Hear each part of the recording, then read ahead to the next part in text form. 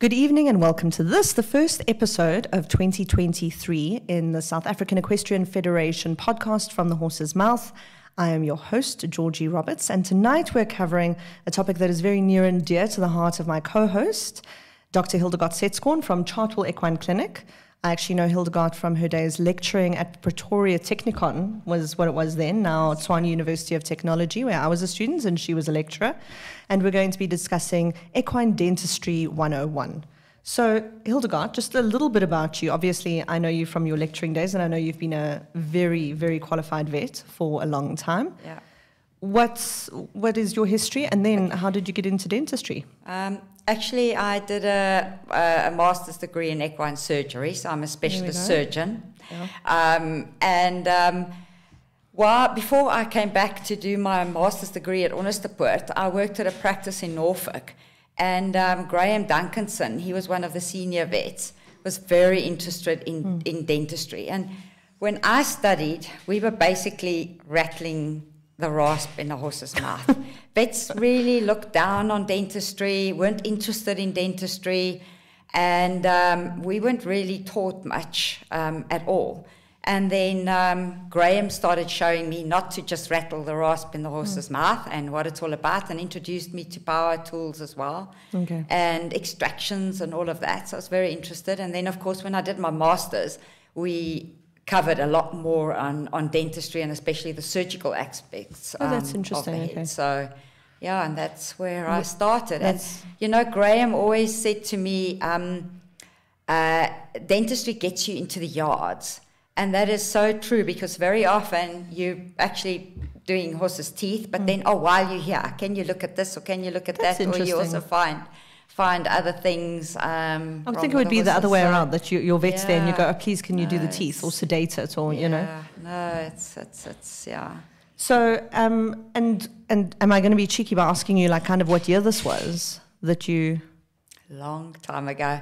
This was probably in the 90s. Okay. So it's come on a lot. Come along, yeah. And I mean, really, if you look at dentistry now, it's become such a specialized field.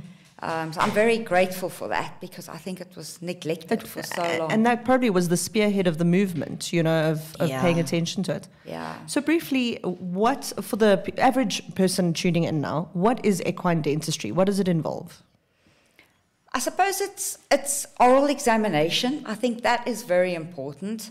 And then what we all associate, what dentists do in equines, is to rasp the teeth. You must remember a horse's hypsodont, and it's actually very clear here on this skull, where this is all reserve crown. That piece of skull has been cut away. The roots are very small, and this is reserve crown. So the horse continues through its lifetime to erupt these teeth. By the way, elephants are also hypsodont. And they form, because you can clearly see it on the skull, the maxillary cheek teeth are wider, about 30% wider than the mandibular teeth. They're sitting on the inside.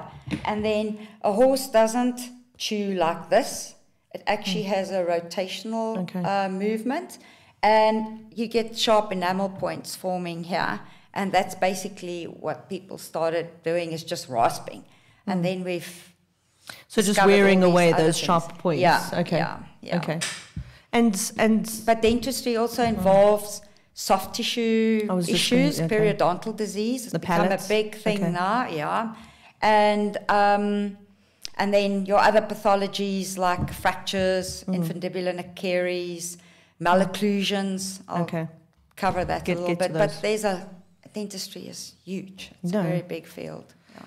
So what are some of the symptoms? Obviously, not very many owners are opening up their horses' mouths, unfortunately, and having a look into it, and we can discuss later on what they should and can do. What are some of the common indicators from a behavior perspective, perhaps, or from a physical perspective, that your horse might need the dentist? You know, that is the problem. A horse is extremely stoic. I love that you say that, because to its teeth. I think they're stoic in general, to be honest. They are, and you must also remember, a horse is a prey animal. So it's going to pretend that it's fine until it really can't do anything anymore. So, basically, you know, we always think quidding. I don't know if people know what quidding is, but that's where horses drop half-chewed bits of grass. It's usually roughage that they battle to eat. But that is actually not a very common sign. I mean, that's really when there is some serious problems when you see that. So there's very little that you often see. And the same thing, weight loss. Horses with severely broken teeth will still be fat. I think also now we've got all these concentrates and supplements, so people can you can compensate for exactly. So that is really, I mean, people will sometimes complain that the horse is hanging on the one side of the bits or something, but there can be lots of other reasons why that could be true. But I would say common things would be salivation, dropping food, maybe weight loss, swellings on the face. That can also be, especially we'll go through when you know, some conditions will start with young horses and graduate to older horses. But generally, there's very little. You can have major pathology in a horse's mouth with zero clinical symptoms. That's really not even ridden symptoms. So it's a difficult field, and I think sometimes it's also neglected, and I think maybe a little bit overdone as well in some cases, because horses don't show symptoms. Yeah, so it's easy to kind of be strayed by that a little bit.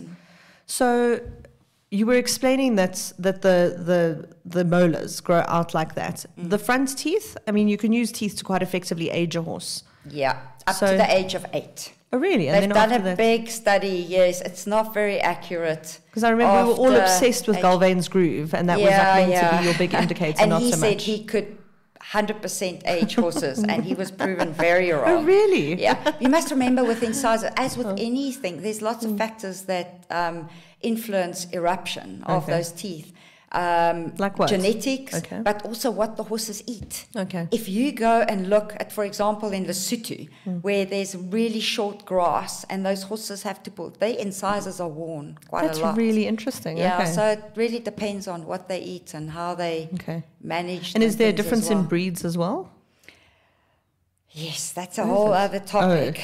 Am I opening up a can of worms there? Well, but basically, I would also, the big difference is between your horses and then ponies, and especially the miniatures. The problem with miniatures, they have exactly the same size teeth. Somehow the teeth never shrunk. No, that's bizarre. So you have really bad malocclusion problems and things with miniatures. I had no idea about that. No, the teeth are massive compared to the little skull. The tooth fairy would do very well out of a miniature. Completely, That's crazy. That's really interesting. It is, yeah. So you've said so owners mustn't always use a physical indicator that their horse needs the dentist. What is the rule of thumb for getting your horse's teeth checked? How often should people... Okay. Let's start firstly with age groups. Okay. I think it's very important to look at foals, teeth, because of malocclusions, those severe parrot mouths and things that you will pick up as a foal. And I mean, they're so good now, they can really do proper orthodontics and correct that. Okay. Yeah, so that's important. It makes sense that the most expensive animal on earth could also have braces now, Hildegard. Exactly. That impresses me greatly. They never cease to amaze me in their ability to cost money. Okay.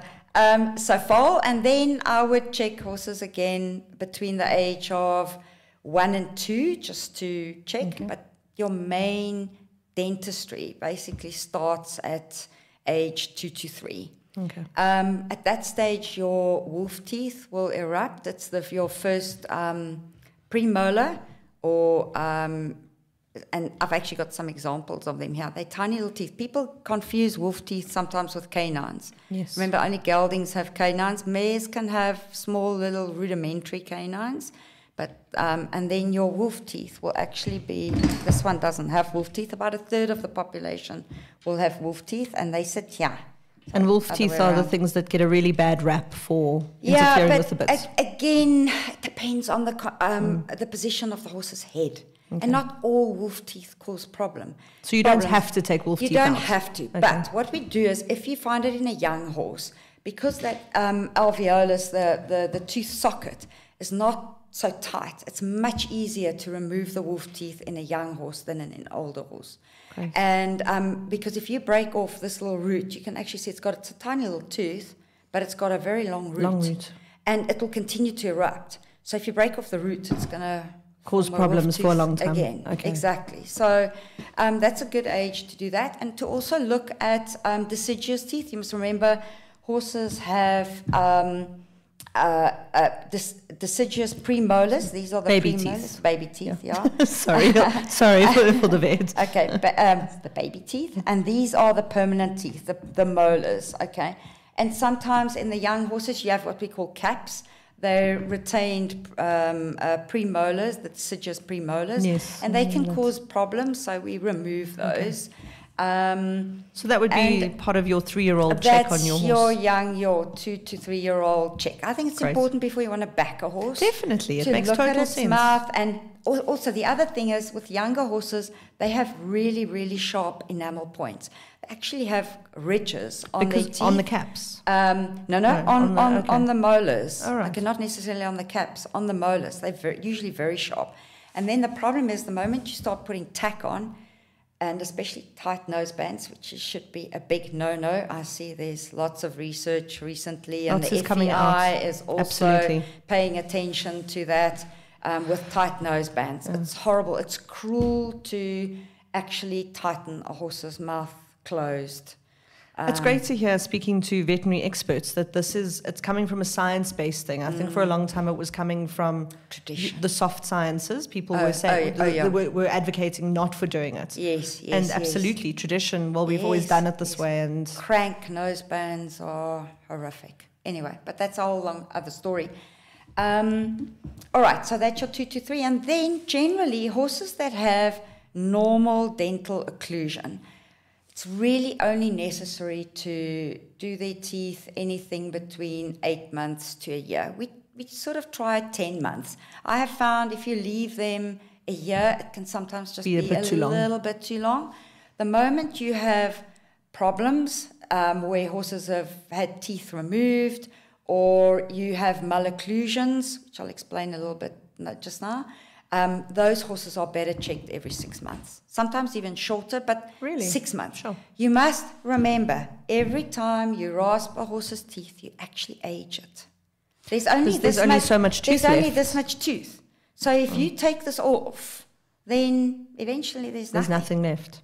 Exactly. So I think we actually need to be quite conservative with it. Exactly. And I get really upset when I see horses where they've been rasped and the teeth are as smooth as this table, because also these ridges are quite important to stop horses from accumulating food in their cheeks.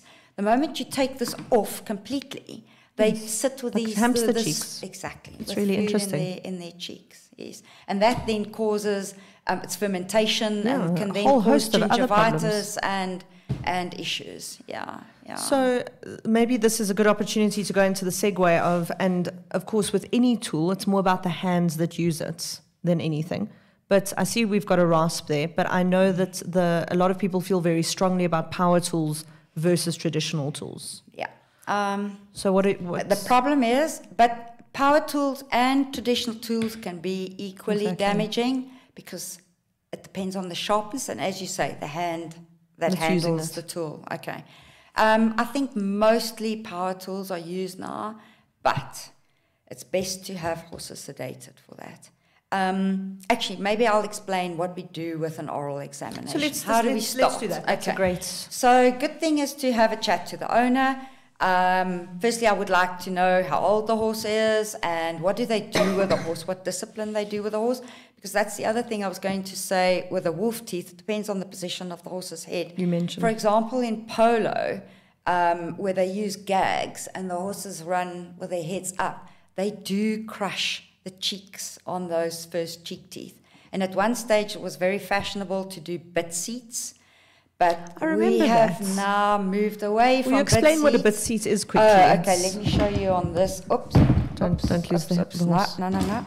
So a bit seat is where we round these first premolars, the bottom ones and the top ones. But the problem is you can open the pulp cavity.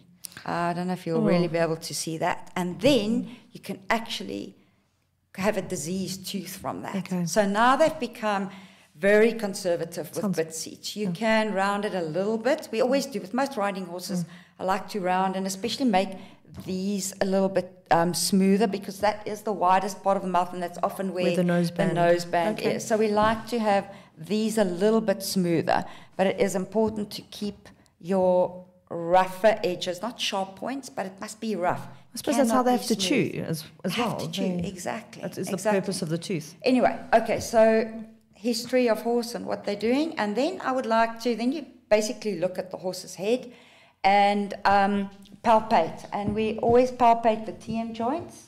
So would you mind explaining what the TMJ is? There goes a tooth. This is the TM joint. Okay, it's also an incongruent joint, and it has a meniscus, just like your stifle or knee joint has. Okay, and then we'd like to check lateral excursion. I don't think I'm going to be able to do it in my skull, but we move the mandible relative to the maxilla, and you should be able to see at least 1.5 bottom incisor on either side, and we check if that's symmetrical. So when you check often it's not. Really? Horses are funny. They tend to like to chew on one side. You very often see that that's really interesting. More worn on the one side, and especially when there's pathology. Of course, when there's pathology, then they start chewing more. So when you look at the TMJ, is that to see how much they open the mouth? Well, that's usually when we open up with a gag. But no, so it's lateral excursion. So we check that. But we palpate them as well. It's actually TMJ pathology is very, very rare. There was now It was very popular at one point. Oh, yeah, exactly. I'll talk about something else that was very popular. It's actually quite scary. Was hyoid bone, which is the tongue bone. This one doesn't have that in anymore.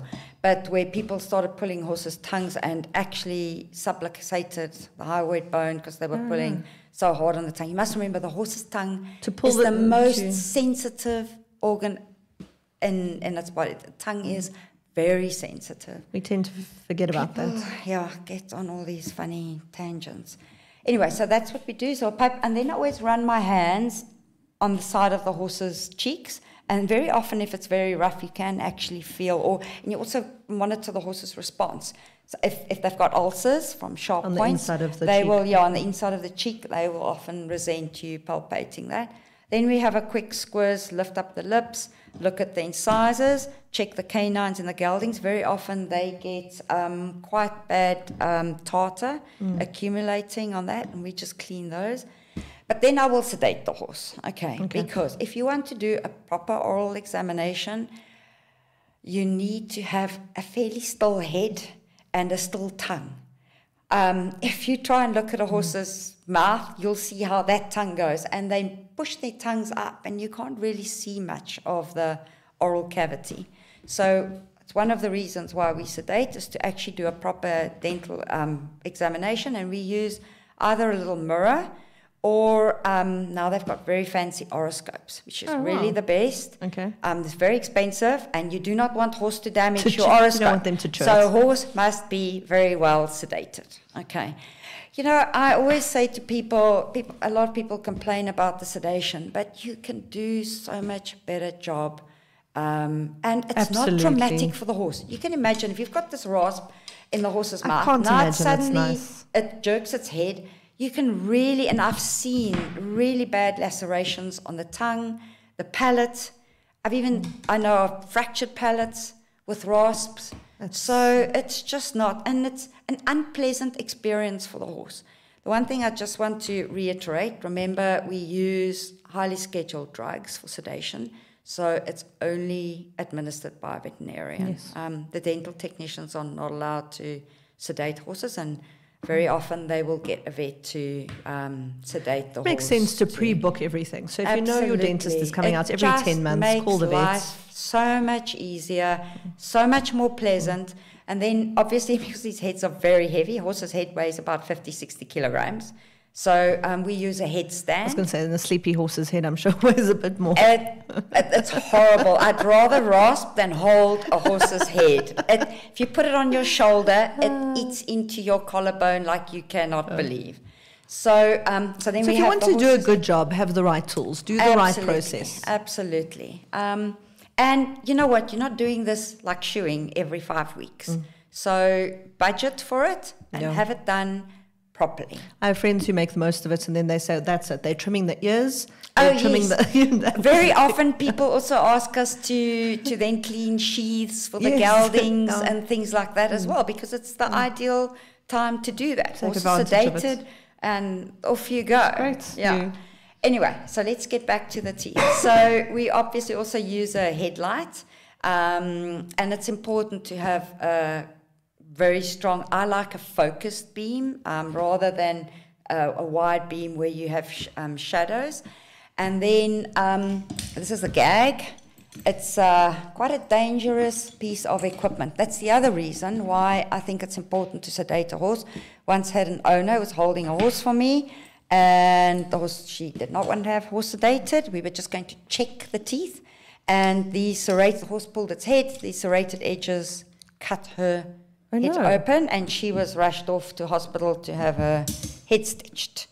Okay, so actually I know in the UK the dental technicians wear crash caps. Oh, really? Yeah, because it's so dangerous. You don't want this this more thing, and more overseas. We're a little bit casual on your in head. South Africa about wearing hard hats all the time, but it's definitely becoming just more prevalent and a better idea. I know, absolutely. So then, okay, so then we will open the mouth, and with my, of course, first rinse out the mouth very well. So we use a dental syringe to do that, and then you use your speculum or your oroscope, and we go through each tooth. And I normally have an assistant with a dental sheet, and I tell her. That's great. So you mark off each So tooth. we have records. I think that's the other thing that's really important, because then it's so nice when. So we write down how much sedation we gave the horse, because that's also very variable. So it gives you an idea if you've battled with one horse and you've had to top up. Then next time you're just going to give it more from the beginning. And then those records are really good history, and we'll also write down when you'd like to see the horse again, so whether it'll be in 8 months or 6 months. It's also useful, I think we're moving more and more towards a legislated buying and selling process. Absolutely. And I think that also makes it easier for people to know what they're getting, and hope dental records should just become something like your farriery and your vet records. Exactly, So then other specialized procedures. Oh, one of the other things I actually forgot about is nasal discharge. A unilateral nasal discharge can be a primary sinusitis. So just on one side? So one nostril that has, and especially if I'm not talking about a watery nasal discharge. Like a pussy nasal discharge, and especially if it smells. Okay.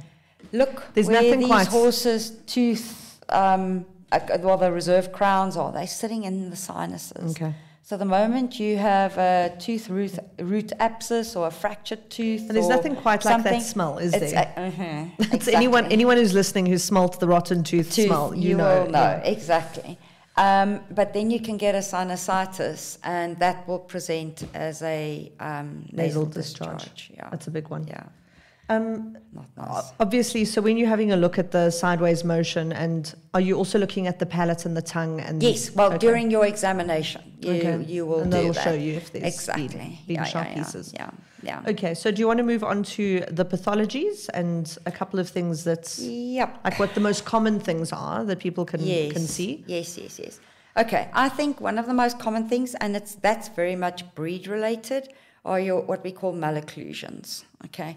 And the most common one is the parrot mouth. Most horses are actually slightly parrot mouth. So in other words, that means bit of an overbite. Yeah, an overbite, exactly. But I'll step in with the common terminology, Hildegard.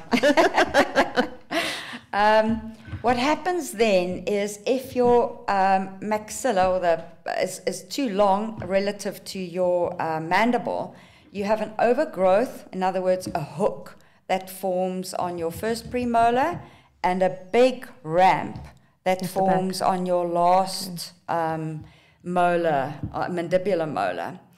And that actually then prevents normal movement of the jaw. And And it actually just exacerbates itself. It gets worse and worse and worse. Exactly. So now what we then need to do is obviously take that off. But again, now that's where the danger comes in. They reckon one shouldn't take out more than 4 millimeters. 4 millimeters? Of tooth at a time, because of the risk of entering the pulp cavity. Just explain to me, I'm assuming, seeing as we are rasping things off, horses don't have a nerve in their No, they do. They do. They do. So that's why, if you're going to hit that pulp, it's going to be sensitive. Yes. The nerve comes out here in these roots. This was actually a horse with a tooth root abscess. And look, that tooth looks perfectly normal. But it did actually, this we found on radiographs, obviously, and it had a sinusitis. So by rasping a bit off, you give the pulp enough time to recede. Yes, and it covers with secondary dentine. Oh, that's interesting. So it actually seals itself. So and the other danger of your power tools is the heat that it generates. Tremendous heat. Do you need to use a lot of water? So what we also do is, we rasp a little bit. So I'll do a little bit on this tooth, then a bit on another tooth, other side, and in between, you get somebody to just flush. There's some fancy rasps now that actually have a flushing device while like a human dentist, of course. Exactly. Yeah. So 4 millimeters is really minimal. That's very little. So you can't actually get someone.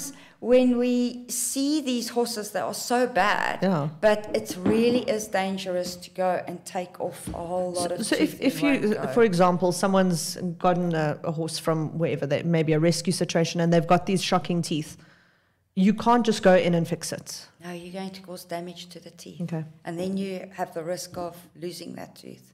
Sure. So that is really quite important. So you would have to do a treatment, and then. The beauty of this type of malocclusion is, and I've seen it so often, is if you then remember, a horse is not a giraffe. A horse is not supposed to eat with its head up in the air. Tell us how you feel about Tefnets, Hildegard, while you. Well, it's a little bit of mixed feelings, but generally, as I said, no, a horse is not meant to, and Tefnets are really dangerous, especially when they're not tied properly.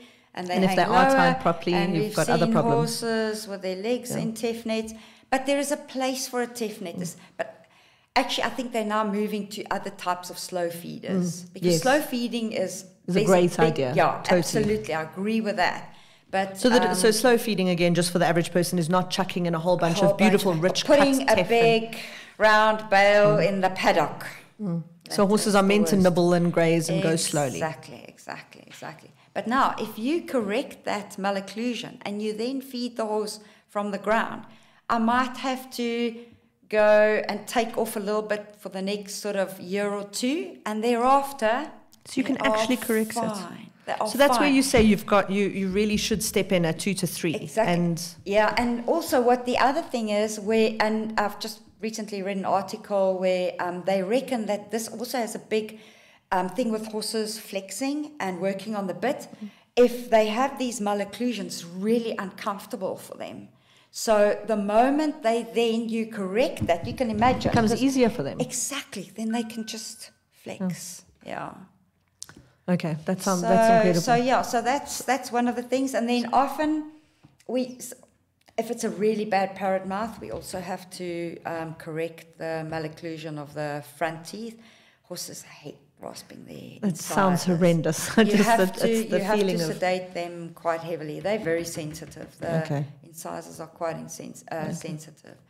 And then the other thing now is you must remember, as soon as a horse has lost a tooth, like this one has, there is nothing on the other side or preventing this tooth from overgrowing now. Because there's nothing wearing it down from the top. So this is where we rasp the horse's teeth every 6 months. Okay.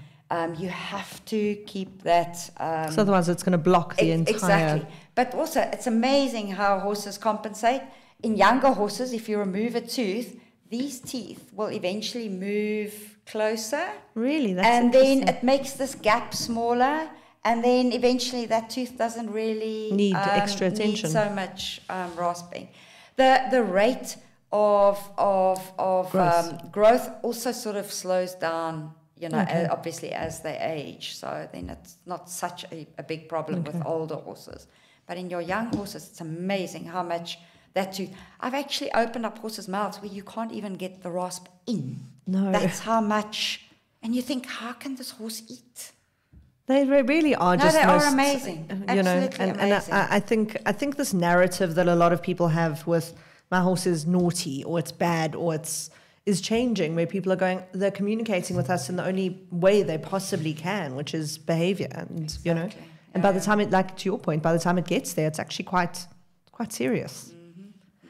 So you say you can get hooks and then the sharp edges, obviously. Yeah, those are the most common. Common things. Okay, and then our next thing in our older horses is infundibular caries. Now that's actually a very interesting thing. Okay. Let me start at the beginning. Just to go back to the anatomy.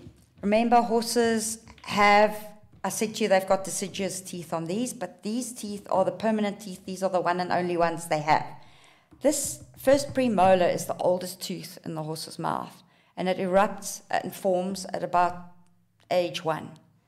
And then it's a common tooth where we start seeing this caries in the infundibulum. These teeth actually, there's a nice one. This is exactly what it looks like. You start seeing this black. There's enamel around, and then it's filled up with cementum inside, and then. Now, there's an interesting theory about why this happens. We used to think horses' teeth break because they bite on a stone or something, but they don't actually. This is probably the start of the tooth problem. But they've actually taken it back to young horses between age 1 and 2. This is still a theory. It hasn't been 100% proven, but they've been extrapolating from human dentistry, where these horses could be exposed to viral infections, That's really any infections, whatever. Wow. And that actually, because in the primordial tooth is still, they don't have these molars. They still, in their sockets, they're primordial teeth, and they get affected, just like antibiotics affect children's teeth. But now, because the horse has this very long tooth, there's like a pocket of bad tooth that forms. Amazing. And then when they get older, this pocket is then so it can be almost how trauma exposed. Grows out in the hooves sometimes. Exactly. And they've been, the reason why they strongly suspect this is there's been foals that have been known to have had infections and things, and then later as they age, they suddenly have really bad teeth. They have good teeth up to a point when you start getting these. And you've forgotten about what happens to them as a young horse. Teeth, exactly. That's really interesting. So this infundibular caries is now also one of the hot topics, and because often these teeth then fracture. And then you end up having to remove the tooth. That's another whole story about when to extract and when not to extract. We can maybe touch on that a little bit. We always have these discussions with insurance companies. I'm sure. Anyway, yes, because it's an expensive... To pull or not to pull. Yeah, exactly. It's an expensive procedure. And I still think if you can save a tooth, so much better, because there are potentially a lot of complications with from extracting a tooth, and then afterwards, as I've explained now, it's just like, it's not a normal mouth again. But anyway, so what they started doing now is they've been filling it with a resin. Yeah. We're doing horse fillings. Exactly. They even do pulp cavities now. That's amazing. Yes. They do endodontics even. Okay. But this is quite common, and they followed these. And they're using resin as opposed resin, to... yes, they looked at different... Like a porcelain or... No, porcelain's too hard. You must remember, this must wear. Oh, of course. So they've been playing around, and there was recently an article published by Chris Pierce. He's one of the big dental specialists in the UK. I'll find the article and we can maybe link it into the podcast. Followed these horses over 11 years, and all those teeth were still intact with their fillings and. Yes. That's so amazing. That is That's really brilliant. something I would encourage people, if you're veterinarian or the dental technician does pick up infundibular caries, to discuss it with a client and then consider the possibility of filling. And try and save it for as long as possible, at least. Save that tooth. Yeah. That's really fascinating. Yeah, that is. So that's a common thing we see in the older horses. And when you say older, what age? About 12-ish. Okay. Yeah. So something to be aware of. Yeah. Okay. Yeah. And it's most commonly in that first premolar. That's so that's interesting. Where it starts. Yeah. Yeah. And how would they ever prove that is, I mean, like, that's the origin of it? What was the other alternatives that they thought that it had just bitten a stone and damaged the tooth? We just we always thought, well, we realized that it's most common on the oldest tooth, but then we just thought maybe it's genetic or, it's, really interesting. Really and then they started thinking, but you know what, antibiotics, we know that causes tooth problems in children. And infections, viral infections. And I just think that's so fascinating. Absolutely, it makes sense, yeah. Okay, so do you want to speak a little bit about fractured teeth? Reasons to take out? Yeah. Okay, that's another interesting topic. Look, a tooth has to be removed if it's got an apical abscess that's affecting the sinus.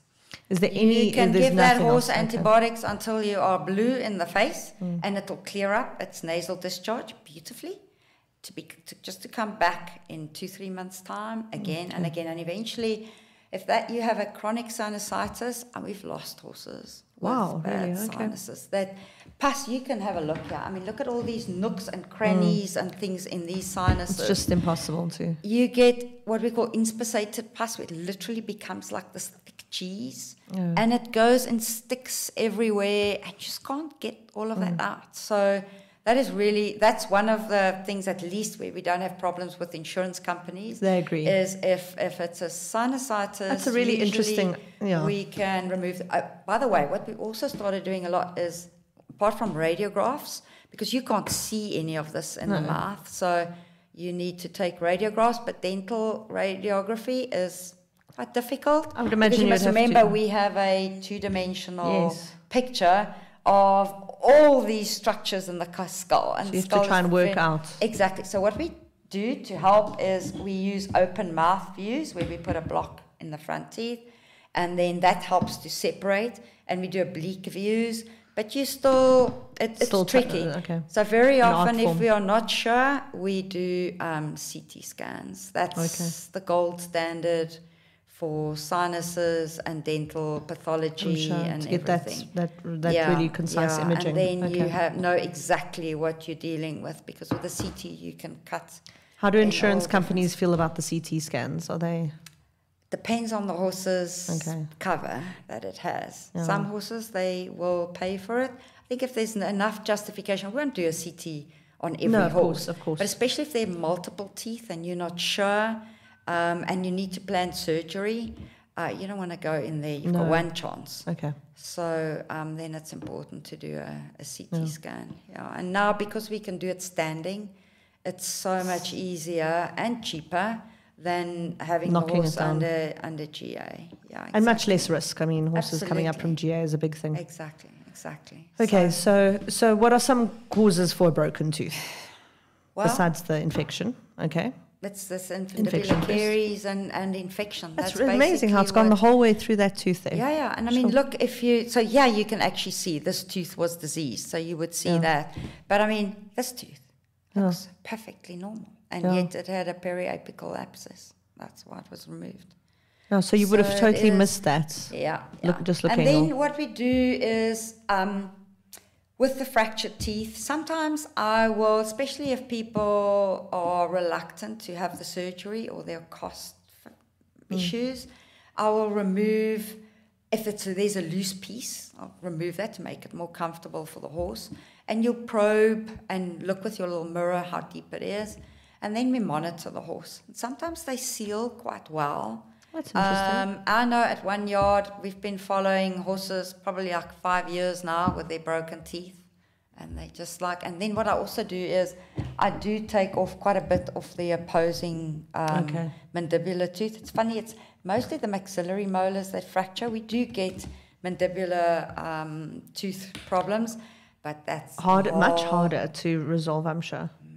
It's very easy to fracture the mandible if you it's much during smaller. Those extractions. And the bad thing is, often the only time you start seeing symptoms is when a horse has a draining tract. So then it's already eaten, the infection's eaten through the so bone. the bone's compromised.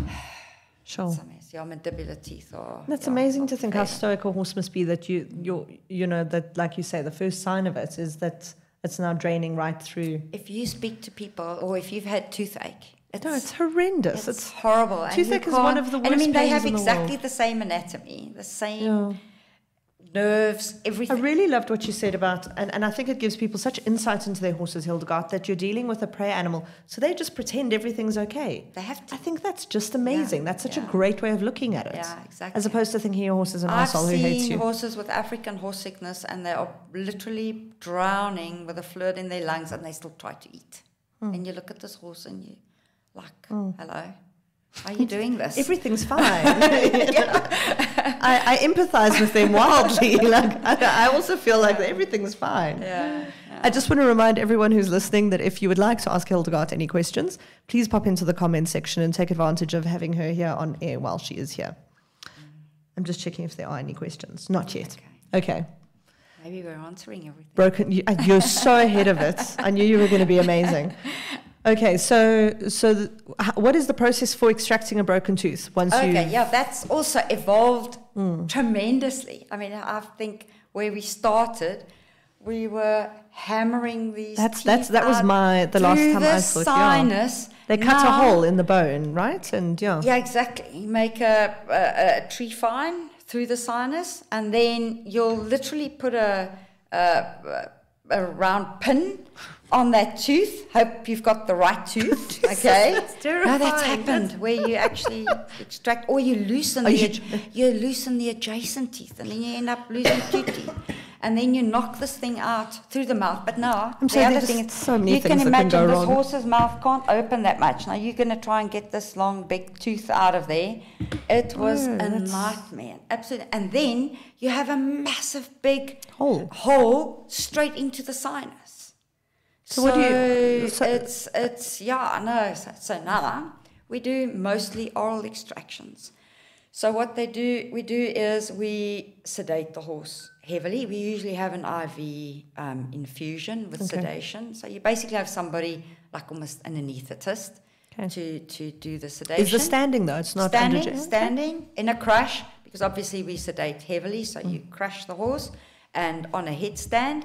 And then we do nerve blocks. So we do a maxillary block around about here. There's the maxillary nerve that runs here, and it runs there. So you block that nerve. Wonderful to see. Yeah, with a long needle. Okay, block that for the maxillary teeth. If you want to do mandibular teeth, there's, I don't know if you guys can see it, but the nerve is running inside there. I can see. So we'll go with a long needle underneath the jaw, and you block that nerve. And we use long-acting local anesthetic. And then the only problem is if you block the mandibular teeth, you actually also paralyze the tongue. And so you have to make sure you stay out of really bite their tongues afterwards. Shame. So again, we can't block both sides, because then you've got a completely paralyzed tongue. And what do you do? Do you have to tie the tongue? No, there's nothing you can do. And sometimes horses really chew their tongues after the thing. You can't stop them from doing that. So that's a little bit of a problem.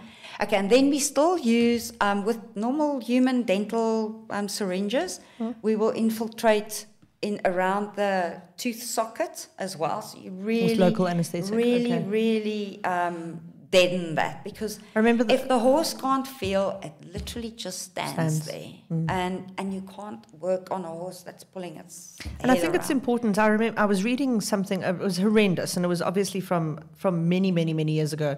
But how they had this very conscious realization that a sedated animal still felt pain. Absolutely. And for a long time, they were just sedated. And you know sedated. what? If I think those days, the only sedation we had was ACP. ACP has zero analgesic effect. Sure. The newer sedatives that we use, ditomidine and medetomidine, has quite an analgesic effect, but not enough to do surgery. Not at all. I mean, they will still feel it. Yes. So anyway, so then what they do is they use molar spreaders, where we actually go in between the teeth, and you put this, it's like a clamp thing that you go in, and you basically make a little bit of a gap, because they're tightly packed. Look at this. It's very tightly packed. So you loosen that a little bit, and we always I mean, you must be talking millimeters. Yeah, it is. And then what we wait a little bit, because then you actually get a bit of hemorrhage in there, so it gives you a little bit of movement. Okay. And then you apply one of those big dental extraction forceps, and they've got a whole range, almost for every different type of tooth. Really? There's a different shape extraction forceps. Okay. And then we basically attach it to the tooth, and you wrap it with a piece of inner tubing of a bicycle or something, so that because it's hard to hold on to. And then you have to be very patient, and you slowly start moving it. And so it's a much more laborious process in a way. Absolutely. But you know what? Taking out a tooth can be anything from half an hour to, we've had these where you can actually see how they curl back in here, to 6 hours, one tooth. Good grief. Yes. And then your danger is where you fracture a piece. You actually have to go in, and that's where the oroscope is so handy, where you can then look in, and you've got to get all those pieces out. But now they also have a very other clever way of taking out these teeth, is through a transbuccal approach. So they make, often these diseased teeth are also wedged in. So there's no way you're going to get this tooth out. And then what they do is through the cheek, they make a tiny little incision, and then they drill a screw into that tooth. And then they basically, you just from outside with a special instrument, you knock out the tooth, but with a screw in the tooth through the cheek. So no more sinus and opening issues. Up. Yeah, exactly. Is there one way that's more effective? No, it depends on the pathology and which tooth. And you often only know, I suppose, and I think that's where the expertise come in, with specialists who do this a lot. Okay. They all learn by trial and error. I mean, I think a lot of medicine, unfortunately, the more you do, the better you get at it, and it also depends on the equipment that you have. You really have to have, and it's very expensive. I'm sure if you, very expensive. And I think this is part of the thing for owners. I remember you lecturing about this and saying, not all healthcare professionals, dentists, vets, not everyone is created equal, and often for owners who are looking for. It's an expensive sport. I'm the first person to say that. It's crazy what we spend on these animals. It puts so much strain on people, but you often do get what you pay for. Absolutely. And I think it's a thing. So rather pay more, have somebody have the sedation done exactly, and proper equipment, and do it properly. It's like I always say with anything, it's like your first chance is your best chance. Absolutely. Fiddle with things. Is there any qualification process for dentists, and how do people know if they're hiring a qualified dentist? Obviously, a vet. I'm not saying that all vets are good dentists. No, that is also true, because some vets are just not interested, and because it's a specialized field, and to acquire all this equipment. And if you're not really going to do much, then so not all vets are good dentists. There are dental technicians, as we like to call them, not tooth fairies, dental technicians, who are well qualified, but again, that's our problem. We were trying very hard, and Dr. Nicole de Toy, she's unfortunately gone back to the UK, and Dr. Gerard Steenkamp, who's they were trying very hard to get the dental technicians incorporated into Vet Council, as the veterinary technicians, so that there's some sort of standard. Absolutely, it's important. And I also think a little bit of control. Yes. Because, as I said before, some people go overboard and over-rasp the horse's mouths, and the owners don't know, because you don't have a gag, and you can't see what's going on inside your horse's mouth. Or even stick your hands in. Please, people mustn't stick their hands in. That's a valuable thing to add. Those teeth are so sharp. I mean, sometimes it actually tears my gloves when I feel. And if that horse closes its mouth, you will lose your fingers. I've read an interesting thing about the PSI bite pressure of a horse bite. pretty. No. Horses have been known to literally crash people's arms, pull people's scalps off their heads, and a horse can. Don't stick your hand in a horse's mouth. A horse can pick a person up. In fact, people will know Dr. Mike Ross. He told me a story where a mare picked him up from his stomach and chucked him over a stable door. Because he was trying to touch her foal. Ross is not a small man. No, if you know Mike is formidable. Yeah. Exactly. That is how strong a horse is. So please don't stick your get the dentist. Exactly. Okay. Yes. So what would the process be for people who did want to qualify to do teeth? Like, do they have to go overseas? At the moment, that is. And sorry, I'm not. That's a little bit out of my depth. There are courses in the States that I know of, but and you see, I like the system that they have in the UK. The dental technicians are not allowed to work on their own. They have to. So, but the British veterinary board, they control it quite well, and they have to register. So then they work. Really clever. Then they work with a practice. That's a great idea. So that's actually quite a. It also is a nice escalation. And I wish we had something, but it's the same with our farriers. Anybody who can buy a hoof rasp can call themselves a farrier. Yeah, but it is nice, I suppose, maybe to have that relationship, as always, between the vet, the farrier, the dentist. And they are really good dental technicians. You see, it's the same thing. That's all they do. That is what they do. They're equipped. But the one thing I just want to reiterate is any tooth extraction, whether it's wolf tooth or molar, is considered a veterinary procedure by law. Okay. So they are not allowed, and I know they do, they're not allowed to remove teeth. No, because of the possible complications. Absolutely. So in South Africa, it is a veterinary procedure.